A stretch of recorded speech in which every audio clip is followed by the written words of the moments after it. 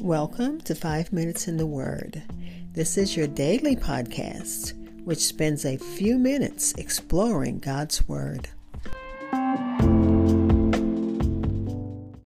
We are continuing our study in the book of Acts. We're still in chapter 9, looking at verses 36 through 38, read from the New King James Version.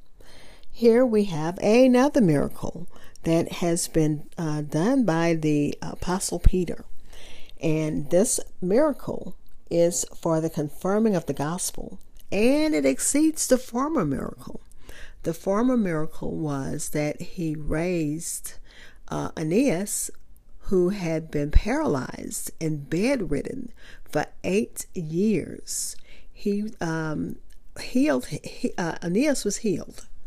So now he has been summoned to Joppa, which was about 10 miles northwest of Lydda, and that was about a 6 to 8 hours trip.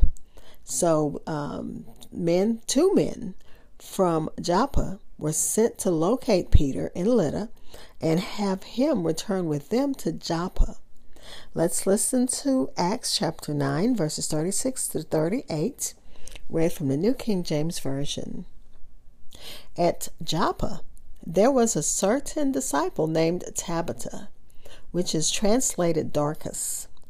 This woman was full of good works and charitable deeds, which she did. But it happened in those days that she became sick and died. When they had washed her, they laid her in an upper room. And since Lydda was near Joppa, and the disciples had heard that Peter was there, they sent 2 men to him, imploring him not to delay in coming to them. Again, Acts chapter 9, verses 36 through 38, read from the New King James Version. I'll be back with insights and close with prayer. Hi, this is Hope Scott.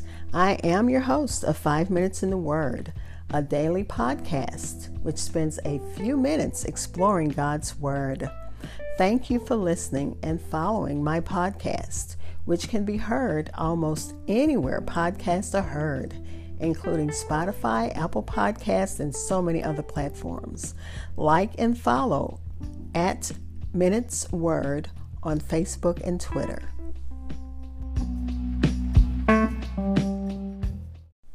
Again, that was Acts chapter 9, verses 36 through 38, read from the New King James Version. The Apostle Peter has been summoned to come to Joppa from Lydda. And again, it was about a 10-mile trip, 10 miles away. And the commentaries told us that that Joppa was an important harbor city, and it overlooked the Mediterranean Sea, and that the prophet Jonah had left from the port of Joppa on his ill-fated trip. So this isn't the first time Joppa is mentioned in the Bible. The disciple was named Tabitha, which means Dorcas, and it means deer. Both names Dorcas and Tabitha mean deer. This woman, deer as the animal deer, not dear like dear to my heart. This woman was a beloved member of the Christian community in Joppa because she was full of good works and charitable deeds. Luke noted that Tabitha was full of good works and charitable deeds. She didn't talk about it. She didn't wait for accolades for what she had done. She just did it. And that's what, as Christians, we need to remember. We don't have to have a pat on the back. Her work did the talking, is what Matthew Henry said.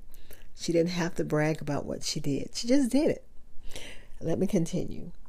2 men were sent to beg Peter to not delay in coming to them. Peter wasn't in Joppa when Tabitha died. Yet he wasn't far away, and the Christians in Joppa had heard that God was doing miraculous things through Peter in nearby Lydda.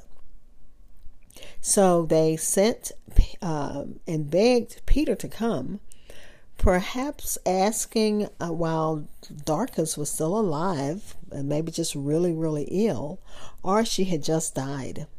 It was customary to bury corpses before sundown. The believers did not do that. They only prepared her for burial and laid her in an upper room, suggesting that they believed that she could be raised. And they were in hopes that Peter would come and raise her to life again. So they washed her dead body according to the customs, which is, it was washed with warm water, which if there was any life remaining in the body, would recover it. So that this was done to show whether she was really and truly dead. And this is according to Matthew Henry. They tried all the usual methods to bring her to life and could not. And then the last cry was uttered. So they were mourning. They were weeping and crying. And you can imagine her as she lie in state, as we would say, of dignitaries who, they are laid to rest where people can go and view their remains. So she lies in state. And they had laid her out in her grave clothes in an upper chamber, which Dr. Lightfoot thinks was probably the public meeting room for the believers of that town. And they laid the body there so that when Peter got there, he would come and he might raise her to life in this solemnly place, in this solemn, place of honor. The church had not previously experienced miracles of this nature, but we know that it did occur during Jesus' life and ministry. Because remember his friend Lazarus, who had been dead for 4 days, and he raised him.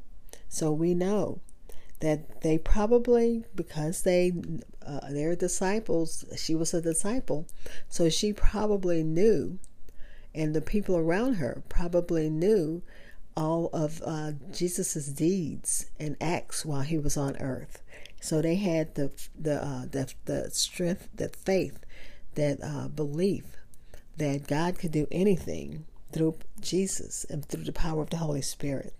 Perhaps the word of the healing of Aeneas had also reached Joppa, so that gave them even more hope that Peter would be able to bring Dorcas back to life. Let's pray.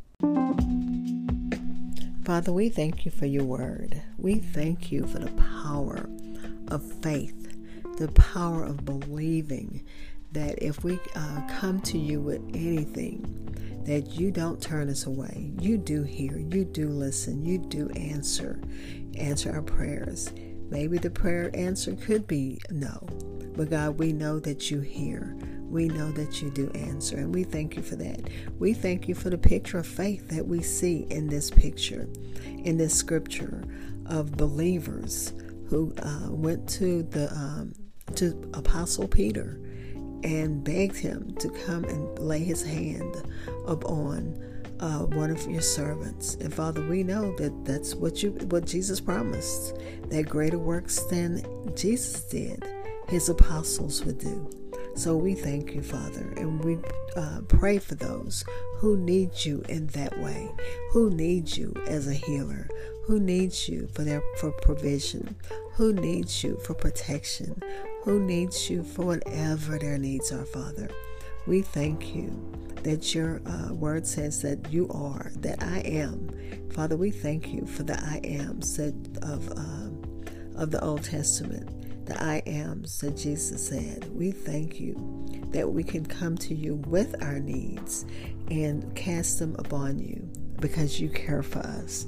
We're praying again for those who are affected in Turkey and Syria. Of course, we're still praying for those in the Ukraine. We're praying for those who are affected by the weather here. So much is going on and so many things to pray for. But God, you're a big God, and nothing that's happening is taking you by surprise.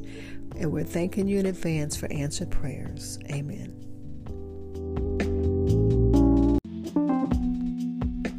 Thank you for spending time in God's Word with me. Be blessed.